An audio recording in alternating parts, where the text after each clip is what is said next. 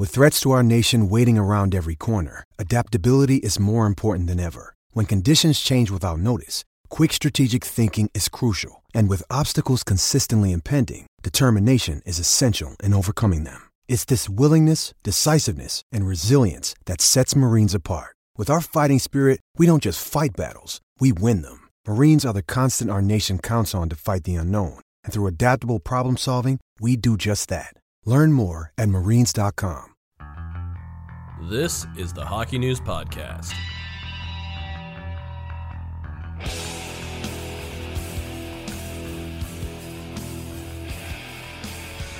Hello, everybody. Welcome to the Hockey News Podcast and live stream. It's Matt Larkin here with Ken Campbell, Ryan Kennedy. We're brought to you by our sponsor, Christian Hockey. Check out the gear, christianhockey.com.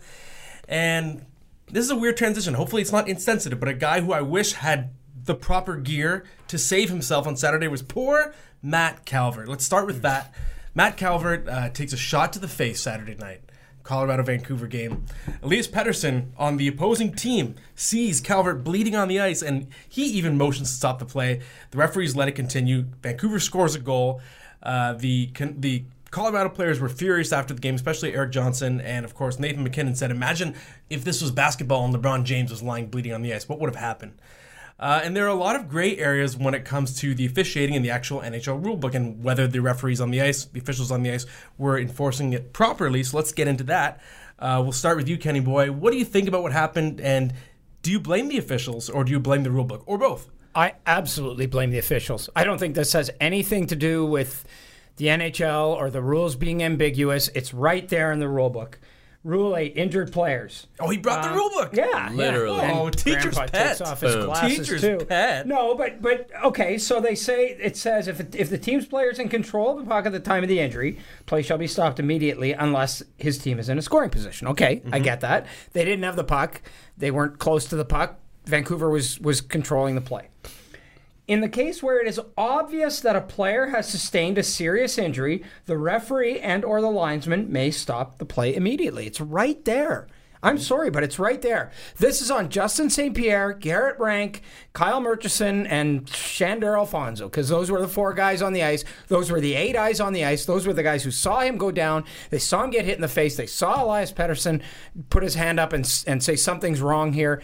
It's on them. Like I'm sorry. I'm not an apologist for the NHL on a lot of things, but this one here, I don't think you can blame the league. The rules are right there. It's clear, and these guys just blew it, in my opinion. Blew it.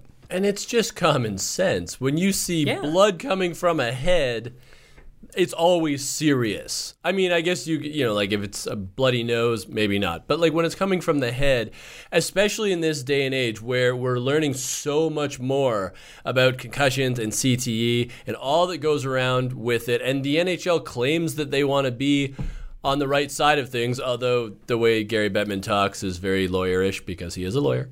But in general, it feels like the NHL at least wants to proclaim they're doing the right thing. I'm not sure what the refs saw as the downside here. Did they think they were going to get yelled at for ruining a Vancouver scoring chance because Calvert was bleeding? Maybe they did. Because Vancouver did end up scoring. Yeah. Well, Pettersson was like, Yeah. I forgot. I was doing something visual, but some people are listening to this, and I just did a visual thing. Right. Some people are watching. I can see why they have this rule in place. I can see why they insist on the team having control of the puck. Because what's to keep a guy from going ow, and in the middle of when his team's being smothered, right? Brad Marchand would do that. I get that. I get the reason why the rule is there. Yeah. But it's right there in black and white. They should have called it. They didn't call it. To me, it's on them. I'm going to play partial devil's advocate here. So I agree that the call was blown. The referee should have called it. It was very obvious. But I also think it's a flaw in the rule book. You're still relying on subjectivity to call this, and you could make a case. Well, should the rule book be amended to the point where it's, if any time a player is bleeding on the ice, you blow a play dead? But that brings up a different set of problems, because like, what if a guy just got grazed by a puck, but he's a bleeder, he happens to bleed easily, or it's one of those plays where a guy takes a stick to the mouth but he keeps playing through it, and you're gonna have way more whistles in a game. So I kind of wonder if this is sort of just one of those unfortunate incidents that we can't really get around, because the rule book in a way has to be the way it is right now, because if it was too strict, if it was blow every play dead with a bleeder, then you're going to have a million whistles a game. I don't think there's a way around it. I think it was just unfortunate for some reason the refs missed it this time, and they deserve some blame, but it could happen again. It's the nature of just a rule being subject to subjectivity. I disagree with that. I think I'm with Ryan on this. It's common sense. Yeah. It's just apply common sense. And they didn't apply common sense in this case. Like, common sense would tell you that if someone's that badly hurt, it doesn't matter if it's Game 7 of the Stanley Cup Final and this happens. You blow the play down, because the guy might be really, really seriously hurt here. Yeah, and like his life, it's not hyperbole to say a guy's life might be in peril when he gets hit in the face with a slap shot from an NHL player using those sticks. And when a guy in the other team is like in the middle of the scoring chances is motioning like, hey. That to me, for 4 people, somebody's got to see that. Yeah, that should be a giveaway. Right. And I mean, if you want to talk about guys being bleeders, but I mean, if they're playing the puck and bleeding, then I think again common sense comes in, where it's like, all right, well, he's all right. It's just maybe like a chipped tooth or something like that. But obviously, Calvert was in distress, and I mean, it's obviously not in the Canucks, but in soccer, don't sometimes they just give the ball up to stop a play?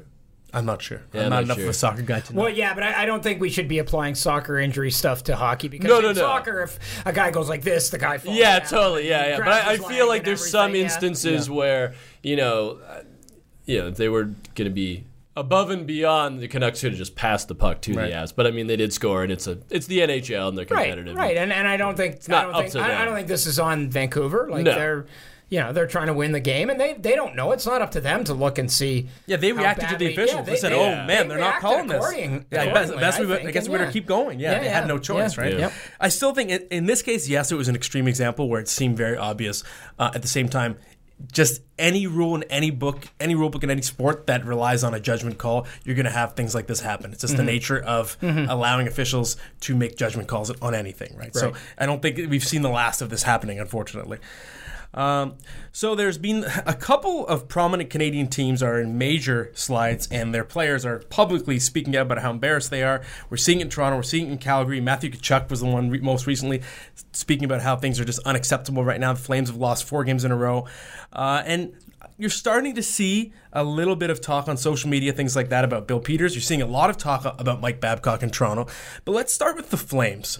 And who do you think is to blame for what's going on in Calgary right now? Is this a blip? Is this just a short-term slump? Or is something major happening? And if that's the case, is Bill Peters the person to blame for it? I think that you need to give Bill Peters a little more time behind the bench. My personal rule of thumb is I want a head coach to have at least 2 full seasons, before you make those jarring calls, because they're coming in and they got to impose their system, and you have guys, in and out of the lineup. I feel you need a little more of a track record before you dump Bill Peters. I would give him until at least the end of this season. Then it feels like it's a fair shake. I think most of us knew Mark Giordano was not going to be the Norris Trophy frontrunner again this year. I mean, last year was just such an incredible season for a veteran player. TJ Brody's out. Obviously, that's going to hurt them as well. Clearly, there's something wrong. They're not gelling. They're not coming together, and that is on Peters.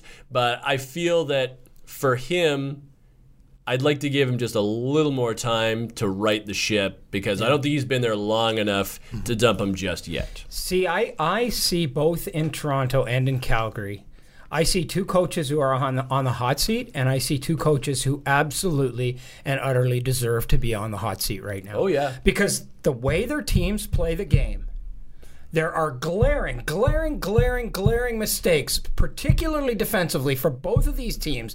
Lack of structure, lack of game awareness, like situational awareness for these teams sometimes. Like, read the room, guys.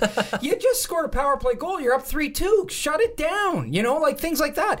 And those are all on coaches. Don't get me wrong. There's a lot of blame to go around here. I mean, in Toronto, other than overpaying a bunch of superstars, what's Kyle Dubas done? I could have done that. I could have overpaid a bunch of superstars. I could have done that. And they're fundamentally flawed. The Toronto Maple Leafs are fundamentally flawed. The Calgary Flames are fundamentally flawed. And the way they play the game is the one thing that the coach has control over. Right. And in both of those cases, they are failing, and they're failing badly. So that indicates to me one of two things. Either the coach is not able to get his message through, or they've tuned him out. Yeah. In either case, that's on the coach. And so I think that any heat that is on Bill Peters and Mike Babcock at this particular moment in time, as we're talking right now, is absolutely 100% deserved. Yeah, it feels like this is the time for Babcock to go. Not because he's a bad coach per se, but he's a Lou Lamoriello coach playing for Kyle Dubas. It just makes so much sense for Sheldon Keefe to come up from the AHL's Toronto Marlies and coach this roster. When you think about the relationship that Dubas and Keefe have, going back to Sault Ste. Marie, and I mean, I've seen the clips on Twitter of Dubas speaking at conferences where he talks about what an impact Sheldon Keefe had on a roster just in a short amount of time. And you look at that skill game that the Leafs are playing, it just feels like with Babcock right now, it's the square peg in the round hole. And if he was coaching the Islanders instead of Barry Trotz, they're probably still a good team. Maybe they're not as good as they are with Barry Trotz at the helm, but there's probably still a playoff team. Whereas with this Leafs roster, it's the usage, it's the deployment, it's the pairings, special teams, which is also on obviously the assistant coaches, but you're the one in charge of them. It just all seems like a mismatch right now. Right. And the thing is, like, Toronto has a roster where, with some tweaks, they could be a very good team in the East. Like, they shouldn't be this far away. No. They're wildly underachieving right now. I think what's weird, too, is to me, the Leafs and Flames, I think the reasons they're struggling are so different right now. The Flames' special teams are fine. And the Flames are the team that's getting very little production from its top players, and that's what's going wrong with Calgary. And it's debatable whether that can be blamed on the coaching or not. But Johnny Gaudreau, since the All-Star break last year, 54 games, 12 goals, and 44 points in his past 54 games. So the slump that started last year has bled into this season, which makes me wonder if that's a case of a player and coach not clicking. But I'm actually not as worried about the Flames. They have the lowest shooting percentage in the NHL. They've been pretty unlucky, and like I said, special teams are decent. So it's a matter of, can you find a way to light a spark under the best players? And also, it's a horrible way to put it, but it falls under the category of bad luck. What happened to poor TJ Brody? The Flames have been outscored 9-0 since that happened. So I think this is a team that is still very rattled by what's happened to a player that they love so much, and we don't know exactly what's happening with TJ Brody yet. The timeline is very unclear, and I think that's still sticking with this team. The fact that they've been just killed 2 games in a row. One of the games was 6-0. Whereas Toronto, I think Babcock's seat is hotter than Peters is, because the Leafs have terrible special teams.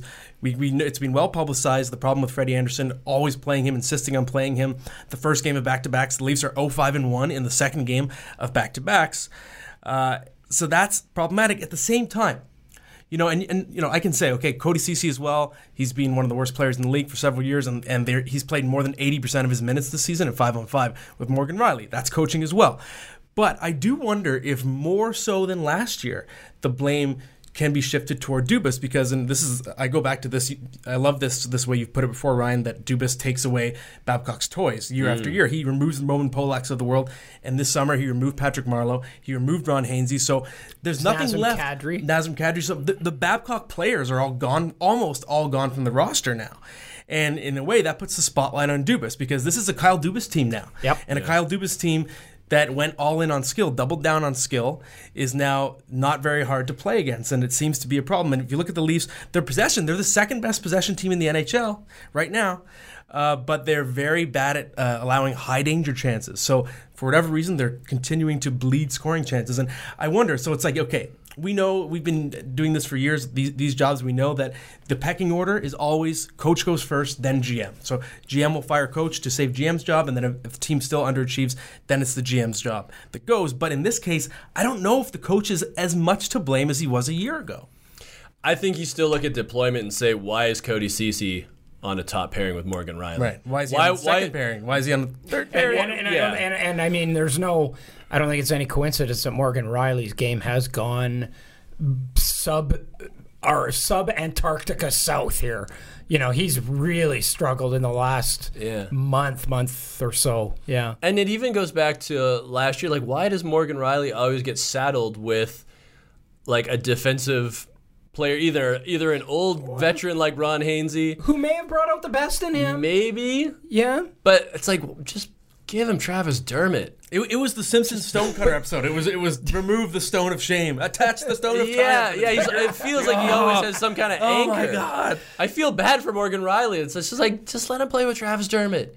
Just let him play with somebody who can move the puck properly. See, I keep hearing about how the Leafs don't have enough toughness, and it's true, they don't. But to me, toughness is manifests itself in different ways.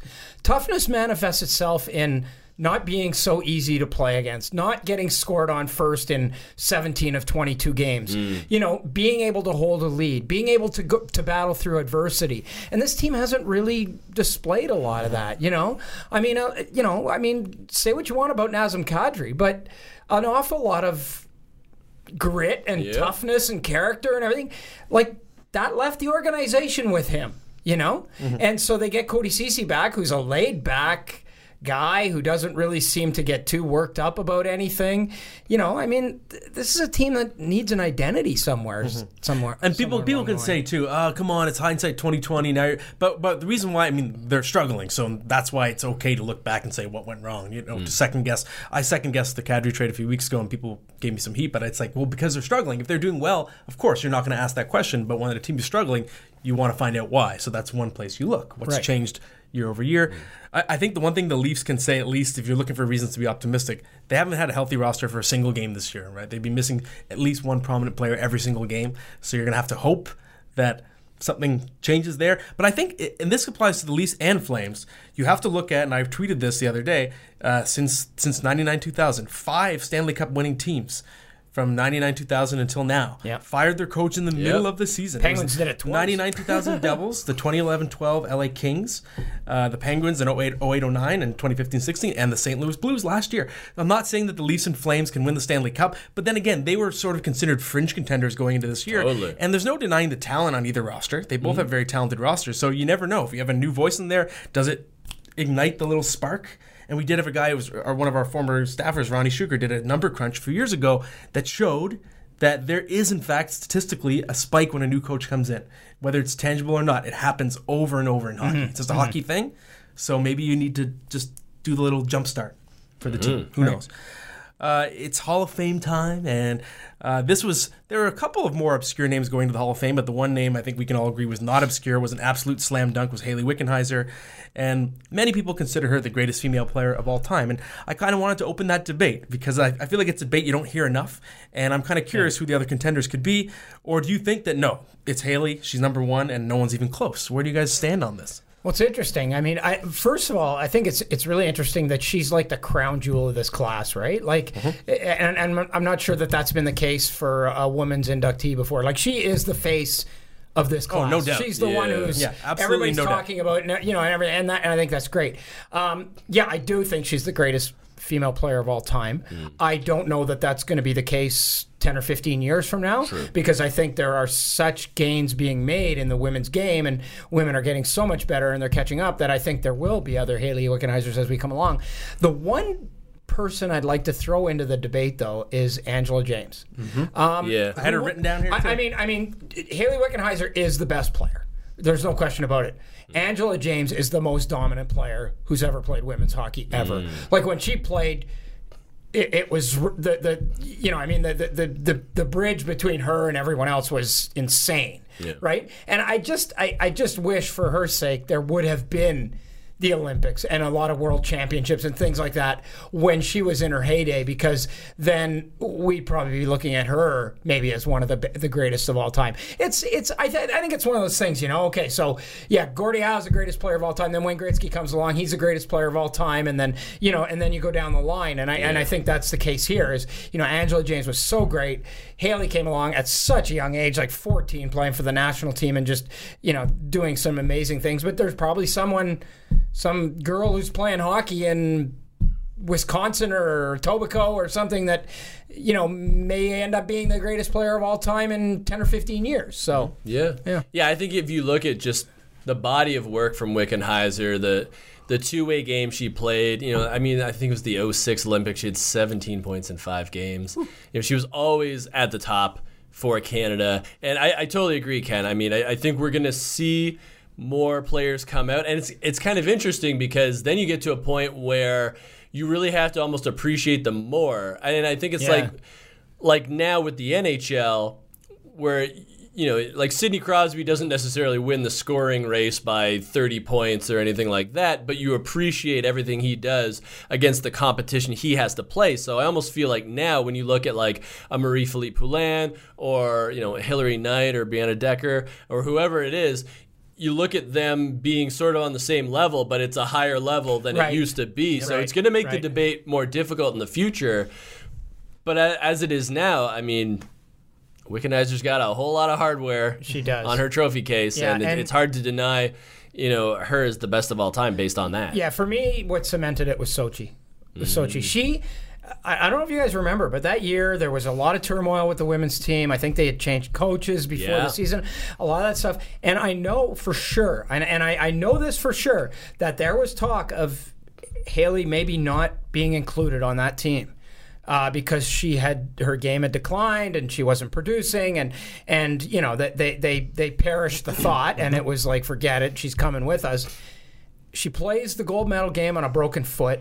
Nice. And she was, if she doesn't play in that game, they don't win. Mm-hmm. Yeah. They don't win. She was the best player in that game at that time when they needed her most. She was she was a beast. Yep. And to me, that's what cements it right there. I think the one name that I'm looking at in the future, that if there's someone that's going to overtake her, who's still only 28, and you think about how long Haley was able to play, Marie-Philippe Poulin. And I think if you look at, and I just was doing a bit of reading up on it, and the one thing I found that's a common thread is that other players, they really herald Marie-Philippe Poulin, and some other players have called her already the greatest of all time. Wow. And in the CWHL, minus the 1 year where they centralized so she didn't play, but the last 3 full seasons she played in the league, she was league MVP, and she was MVP as voted by the other players in the league.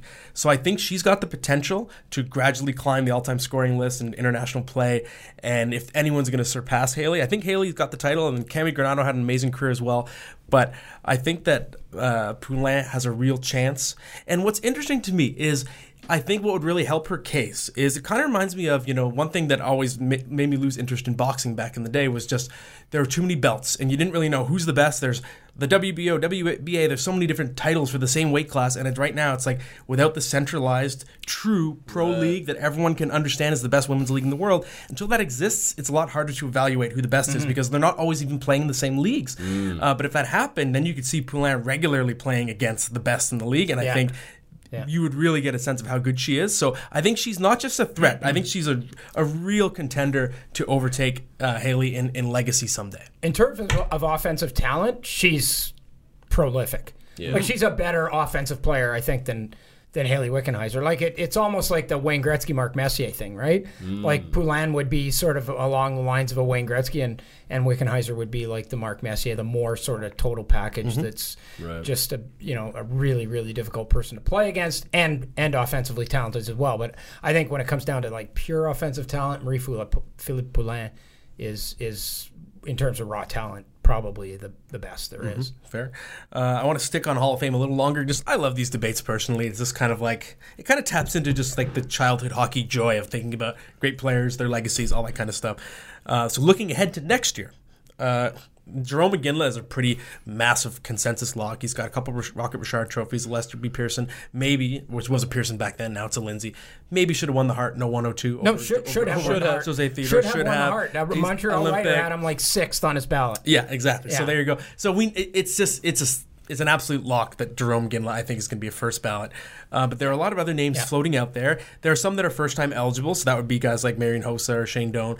Other names that have been floating out there for a long time, like, the Jeremy Roenick's and Curtis Josephs of the world. So I want us to each nominate their pick for an overlooked person or a first-time eligible non-Iginla member that could get in. So I'm going to start. And it's funny, this guy wouldn't have been my pick a year ago. But now I want to throw Rod Brind'Amour out there because to me, when Guy Carbonneau got his call to the Hall as a 3-time Selke winner, that changed the way I look at Rod Brind'Amour. I think, okay, well, if Carbonneau can get in, he was a great checking center, probably the best of his generation, right up there. But I don't think he's in the Bob Gainey, Patrice Bergeron tier, but he's at least in the Datsuk tier in terms of two-way players. But Datsuk, again, was a better offensive player without the offense, right? And that's what brings me to Rod Brind'Amour. As Brind'Amour won 2 Selke trophies, but Brind'Amour also had 1,184 points, which I think is double or maybe even more than double what Carbonneau did in his career. It's something, call it double, more or less, okay? So you have the defensive prowess of a Guy Carbonneau, 1 fewer Selke, but 2 Selkes is still excellent. You have a Stanley Cup, and you have much more prolific offense. And a very long career, consistent career, always a great two-way player, and a pretty consistent, solid secondary scorer on some good teams.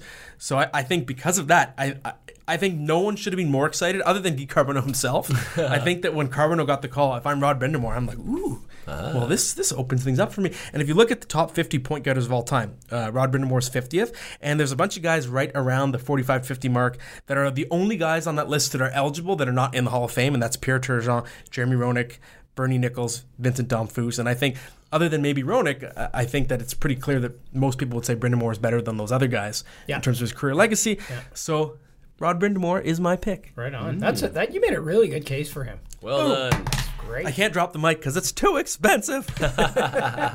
I'm going to go with the third member of the 1989 World Junior line of Sergei Fedorov, Pavel Bure, and Alex McGillney. I think Alex McGillney, it's time. Yes. Had the 76 goal season, 8 30-plus goal seasons, 1,000 points. Václav Nedomansky is getting in large part because of, it's kind of a legacy thing as well for what he did and what he represented. Well, Alexander McGillney represented all of that as well and more. So I think Alexander McGillney should be in. I think Dale Hunter should be in. And as a builder, I'm going to go with someone that will polarize, I'm sure, everybody. But Bob Goodnow should be in the Hockey Hall of Fame. Wow. Without question, in my opinion. Without question. Interesting. Yeah, so... All right. Do you want to make the case for Goodnow? I'm kind of curious now. He took over the NHLPA when it was at its lowest. He did more for the cause of players than anyone ever in the history of the sport. Salary disclosure was brilliant. And for his constituents, he fought tooth and nail. He stood on his beliefs. He allowed himself to... he basically got turfed because he didn't want to give in. Right. And to me, that's what you want to see. And someone that does their job. And, you have to set aside what he represents in some cases, but you're giving the Hall of Fame to somebody who did their job. They did their job very well, whether you were an offensive player, a defensive player, a coach, a builder, whatever. Yep. This guy did his job with more dedication than probably anybody. Nice. All right, so I got a really hipster pick here. I'm going obscure, but John Mayasich. And I know that you guys are like, who's that? I know who he is. Okay, good. I double take, just admittedly. And again, I work for the Hockey News. Right. It's pretty embarrassing. So my pitch here. Yes, it is embarrassing. No, not that. Oh my God, no. My pitch here is that for too long the Hall of Fame has been too NHL focused, and we're getting better. Nedomansky, obviously, a good one. All the women that have been inducted so far, none of them played in the NHL. John Mayasich was one of the most dominant players of his day. Minnesota never lost a high school game his entire career. Won 4 straight national championships. Literally never lost a game with Evelyn. Then he goes to the University of Minnesota, where he was one of the most dominant college players of all time. Had his number retired by the Golden Gophers. First time they ever did that. I'm not sure if there are any other numbers retired. One of the highest scorers that the conference had ever seen. Didn't win a national championship, but they were runner-up twice, and I believe one they lost in overtime, so it came very close. Never played in the NHL because back in the day, first of all, there's only 6 teams, but those 6 teams were not looking at American players, specifically college players. Right. So Mayasich played some senior hockey, and then eventually, when no one was calling, he just stopped playing and managed a radio station in Minnesota. It was like a Moonlight Graham Field of Dreams kind of thing. Won an Olympic gold medal with Team USA. That's where it is. Yeah. Won a silver medal 4 years prior to that with the Americans. And again, I mean, the Americans back in 1960 were not prominent in hockey. That was an incredible gold medal that obviously gets overshadowed by the Miracle on Ice, but the 1960 team itself was quite the feat. Squaw Valley. That was that was an amazing story. It was an amazing story. Yeah. He could play forward and defense, and I just think that if you're talking about a Hall of Fame, you're talking about one of the greatest unknown stars that hockey has ever seen. And yes, he played a long time ago, so not a lot of people maybe outside of the U.S. and specifically Minnesota know or who the he is. Hockey News. Or the Hockey News. But I think that would be a fantastic induction, even though he was not an NHL. You did it. That was a good pitch. I'll give it to you. It was a great pitch. I was ready to skewer you, but I was going to prepare an argument of like, oh, well, I guess Tyler Bozak should be in the Hall of Fame. He was a good college player. But the fact that you added it, I was going to name a bunch of guys who were good in college. Right. But I think the key, like you said, was that he didn't have the opportunities to make the jump, right? 80 points in 30 games as a senior with the Gophers. Okay, so then, and I've got you there. I'm with you. But then do we start looking at a guy like Herb Carnegie? Totally. Right? Herb Carnegie should totally be in the Hall of Fame. Herb Carnegie. Yes. There's a guy, right? Yes. Matt doesn't know who he is. No, I know who Herb Carnegie is. Okay, good. He's the arena guy. Just don't ask me many questions about him, but I know of him. But that's another perfect example where it's not the NHL Hall of Fame. Herb Carnegie should for sure be in the Hall of Fame for all his contributions. Right. Interesting. Right. Okay. Well, that was a good Hall discussion. Excellent. Indeed. Let's take some listener questions now. First one is from Sam McGrath, who sounds like a sheriff in a small town. There's only room for one of us here. Your tail lights out. Sam McGrath says, I'm going to ask it in Sam McGrath's voice. Who do you think is a front runner for the Jack Adams Award? Stephen, our producer, is dying right now. But hang on, I got to get through this. All right. Okay. Love the Hockey News, guys. Who do you think is a front runner for the Jack Adams right now? Well, Sam, this is going to be an interesting one. If things continue the way they've been going all season, it's going to be a fun debate, I think, at the end of the year with the Edmonton Oilers. Because, I always say one way to look for a Jack Adams winner is when a team is virtually unchanged or makes very few roster adjustments but plays very differently the next year. It has to be coaching, right? And people could say, well, but McDavid and Draisaitl are just out of this world, but they were last year too, and the team didn't make the playoffs, so something's changed in the structure of this team. I haven't dug deep into it to see what Tippett's impact is, but maybe I should. Maybe that's a good topic for a blog this week. You know what? I already wrote that blog. Not so much, I didn't say Jack Adams, but... evidently Matt doesn't read the Hockey News either. Do I even work here? Yeah. Dave Tippett, if you talk to people in the industry, they'll tell you that, Dave Tippett is known for being a very good defensive coach, very good with structure, but, speaking with people that know him, they say it's not just that. It's that you do your job in the defensive end and you listen to him when it comes to that, but when it comes to offense, it's up to you. Like, he will give players freedom once they're out of their own zone. And I think that's part of the reason that McDavid and Draisaitl are on fire. Not just because they are sublimely talented players, which obviously they are, but they are being given the structure necessary to launch themselves at the opponent offensively. And the fact that Edmonton is doing so well through a quarter of the season, and McDavid and Draisaitl are obviously doing a lion's share of the work, but they're being put in a position to succeed. And I think that's been the problem in Edmonton for the past decade, is that players weren't being put in the position to succeed, even though McDavid has put up obviously some great numbers and Draisaitl did too last year. But now it's actually having an impact that you can quantify as team success, and I totally think Tippett is a fantastic. Okay, so you think he would be your pick as well? Yeah, I think so. Okay. What about you, Kenny Boy? Do you have another one? Well, I mean, the New York Islanders are not in first place overall because they haven't played enough games. But if you go by points percentage, they're in first place. Mm-hmm. They're the best team in the NHL if you go by points percentage. And I'm trying to remember, who was the last coach to win Coach of the Year 2 years in a row? That's tricky. Yeah. It's very, very, very Usually rare. coches get fired after they win the Jack Yeah, Adams. exactly. It's the nature of the award. The award, Steve, look it up. Doesn't Steve, Steve look it up. But the award doesn't often go to the best coach. It goes to, it's like the most improved team. Right, exactly. Yeah. Exactly. Award, right? Exactly. And sometimes I think you should give it to a guy who just is a really good coach every year and his teams are always good. What's wrong with that?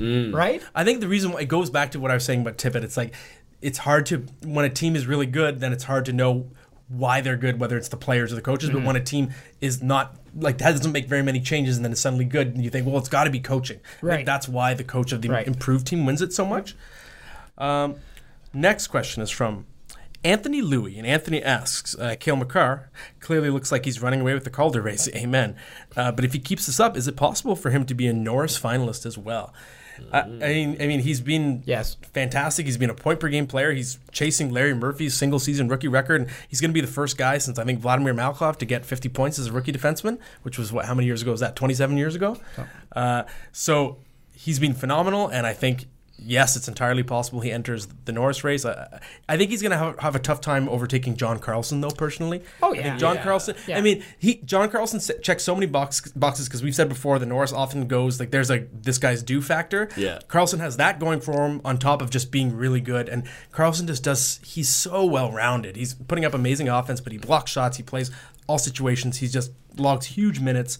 And I think Makar is way ahead of schedule already, and we all loved him. We liked him for the Calder in the first place. But I think in terms of, like, if you have to win one game right now, which guy's going to just do it all out there? I think it's still John Carlson. Sure. That doesn't mean that Makar can't be a finalist, but I think Carlson's the front runner. Yeah. I agree. I think you're right. I think he will be a finalist. Dougie Hamilton too. Shout out Dougie Hamilton. Yeah, Dougie Hamilton, absolutely. Yeah. He's tied with Dougie Hamilton in scoring. They're 2-3. They're tied for second place in scoring, and Carlson's first by like 10 points. But I think the thing that might keep Cale Makar from winning the Norris Trophy this year is, in the back of their minds, voters are going to be saying, and this is one of those awards where you kind of got to put your time in, Yeah. Which is silly because we're voters. We don't Right. Are you saying this is what we're going to do? No, I'm saying, yes. I'm we don't saying have that's to. what many voters will do. Yeah. I think the Norris is something where you got to kind of put your time in, and I think people, and even in the back of their minds, will be saying, I mean, it could be Makar this year, but he's got a lot of opportunities to win it down the road, and he will win a whole bunch of them. So maybe we'll give it to John Carlson, because we don't know if John Carlson's ever going to have a year like this again. So. Yeah. I think, we'll look back on this year and when Cale Makar is winning his second or third Norris and saying, don't forget, he was a finalist his first season in the year. Like, how hard is that to do? Like, just even being a finalist, I think, is a huge feather in his cap if it happens, if he continues on this pace. Yeah, fair. Next question is from Corey Turner, and Corey asks, is Mackenzie Blackwood capable of being the guy in New Jersey? Because, of course, the news broke today. Corey Schneider, the $6 million man, has been waived, and unless Louis Domingue is going to be a threat, it appears that the Devils want to give the crease to Mackenzie Blackwood and see what they have in him. And is he capable of being the guy? It's tough. The sample size isn't very big yet. I thought he was pretty impressive last year. Down the stretch, he was amazing. Yeah. He has been less impressive this year. It's hard. I want to give a definitive answer, but it sounds like a cop-out, but I just don't think we know yet. And that's why I think it's absolutely the right move. I was writing about this last week, actually, that I thought it was going to be a possible buyout at some point for Schneider, because his buyout was not very penalizing. But you got to find out what you have in Blackwood now, because there just haven't been enough reps, and I think you need to give him some rope to get established. And Domingue, I think Domingue will still play a decent amount, but maybe it's like you give him 2 out of every 3 starts, and that'll give you a better sense of what he's going to be. Yep. Yeah. He better be. I mean, that's the answer to that question is he'd better be. Right. They have no choice. Yeah. I mean, the good thing about Domingue is that he has shown in the recent past that if he needs to take over for a stretch, he can. I remember talking to the Tampa Bay Lightning last year, and they were saying when Vasilevsky went down, Domingue was crucial in keeping the momentum going until Vasilevsky got healthy. And the reason they racked up so many points is that there wasn't a letdown when their starter was injured. So I think Domingue has that capability where for stretches he can be the guy. Now, unfortunately, the Devils are not the Tampa Bay Lightning. No. They're a lot more leaky defensively. But if you're going to sort of put Domingue in a spot, and you want to put Blackwood in a spot where he can at least have a chance to succeed, that's the big X factor right now for New Jersey is like how good would Mackenzie Blackwood have to be just to make this team, a legitimate playoff contender, like a contender to get to the playoffs. Which they're not. Which I don't think is a bad. Like I think I said this last week as well. If you want, like the Devils, you need it to be either terrible this year or really good. But what you didn't want to happen is to be Columbus, where you hang on to Hall and you just make the playoffs or just mix. Yeah. But if they're like last overall by Christmas, it's like, see you, Taylor Hall. Like it's easy decision for him, easy decision for New Jersey. Yeah. But before we move on, do you have any thoughts on Blackwood, Kenny boy? Just like I said, he better be. That's fair. We're going to do a couple more questions. This one was from a great name, Adult Timbits Grinder. There's I don't think that's his real name. I'm going to guess no. That can mean a lot of different things. Adult. Yeah. Adult Timbits Grinder asks, is Sean Monahan a number one center? If not, who could you see Calgary realistically pursuing for that spot? It's interesting. Monahan, I think to me, I always remember this quote. It was from Bill Peters at the All-Star game last year on Media Day. And it was when I was working on a story on Gaudreau. People were asking him about Gaudreau and Monahan. And what Peter said is, like, the league has changed. He's like, look at guys like Kucherov and Johnny Gaudreau. You don't need to be a center to be the primary puck distributor on your team anymore. A line can run through a winger. And I think that's absolutely the case with how Monahan fits into a line. Even though he's a center, he's not a play driver the way Johnny Gaudreau has been. I think Monahan's more of a finisher, a trigger man. To me, that says he's not a true number one center. I think he's an ideal number two center, or he's number one center in title, but like he doesn't have the typical number one center impact, if that makes sense. Yeah. And in terms of potential replacement, it's hard to say who's out there. It's hard to say what Calgary's cap situation is going to be. But if anyone's possible, like if we're just kind of blue skying it, Nicholas Backstrom's technically still a UFA for next year right now. Wow. We'll see. I don't know. That'd be. I don't know if they could fit him. Washington. I think Backstrom stays. Hope he goes. But yeah. I think Monahan's. I think he's like a 1B center. I think he has that capability. He has the size. He has skill. He's having a down year. Fair enough. But I think he's on that sort of like Ryan Johansson plane where it's like, if your offense isn't based around your number one center, that's okay. And a lot of teams because aren't. You don't have one. That's the problem. Yeah. That's because you don't have one. But I mean, Calgary has been good, even very good with Sean Monahan as their number one center. Right. And it hasn't been that long since that has been true. Right. So I think you have to at least say he's a 1B center. And also, I didn't know Timbit sponsored Grindr. Nice. What do I say to that? At first, it was like, he's a number one center. Of course he is. But no, he's not. No, he's not. He's not a number one center. If you're going to be a goal scorer, don't go 13 games without scoring. Yeah, he's very streaky. Just don't do stuff like that. Score more. Yeah, score more if you're going to score. He doesn't check particularly well. You're right, Matt. He doesn't drive play. He's a trigger guy. And those guys have typically been wingers in the NHL. For a lot of times, and I just don't think and you compared him to Ryan Johansson, and that's a perfect example because I don't think Ryan Johansson's a number one center in the NHL. Different style of play, but impact-wise, but a good number two, a number one who can go nose to nose with guys like Ryan Getzlaf and Andrzej Kopitar and all those guys in that division in that conference. No. Right. It's almost like picturing, let's say Calgary made the Stanley Cup final and Boston did, and it's like you picture Monahan and Gaudreau lining up and Elias Lindholm, whoever the first line is there, against like Bergeron, Marchand, and Pasternak, and it's like I don't like their chances. Exactly. It's a sort of, no line matches up well against that line, but it's a good way to test. But if it was Nathan McKinnon versus Patrice Bergeron, you'd be like, I want to see that. That sounds fun. Whereas like Monahan, you're like, I don't want to see that. Fair. We'll do one more question, and we've had questions from Vith Vijay so many times that I can never say the name right. I'm so sorry. Vith Vijay. I'm gonna say that. That sounds about right, based on the spelling of the name. Yeah. So Vith asks, what moves do the Montreal Canadiens need to do to put them in cup contention? That's a tough one because Montreal is one of the toughest teams to define in the league in terms of their identity. They're really building like an exciting farm system right now. They have like one of the best goalie prospects in the game, Caden Primo. You got Cole Caulfield lighting it up and can't wait till he gets there. And you've got this great pipeline of centers with Suzuki and Ryan Poehling. And in theory, Jesperi Kotkaniemi. In theory. Yeah. I think. So but then you have these like veteran stalwarts like Shea Weber and Carey Price, of course, that you're still building the team around. So I don't know who they are personally. So to me, I don't know if you're Marc Bergevin, you want to do much. And of course, they're dealing with injuries right now. But I think you need to just let these pieces sit on the chessboard and find out who you are before you make rash moves. Because what if you're trying to make moves to be contender, but then it's like you have all these young guys coming, you don't want to block them on the roster. I don't know. To me, they're one of the teams that I find really difficult to define. Yeah, and I'm not sure you do anything. Like, see, I look at a team like, say, Vegas right now. They've struggled a little bit, right? Mm-hmm. So why are they struggling? Well, maybe part of it is that, guys like William Karlsson and before Riley Smith and a couple of these guys, they came in there and they were the top dogs.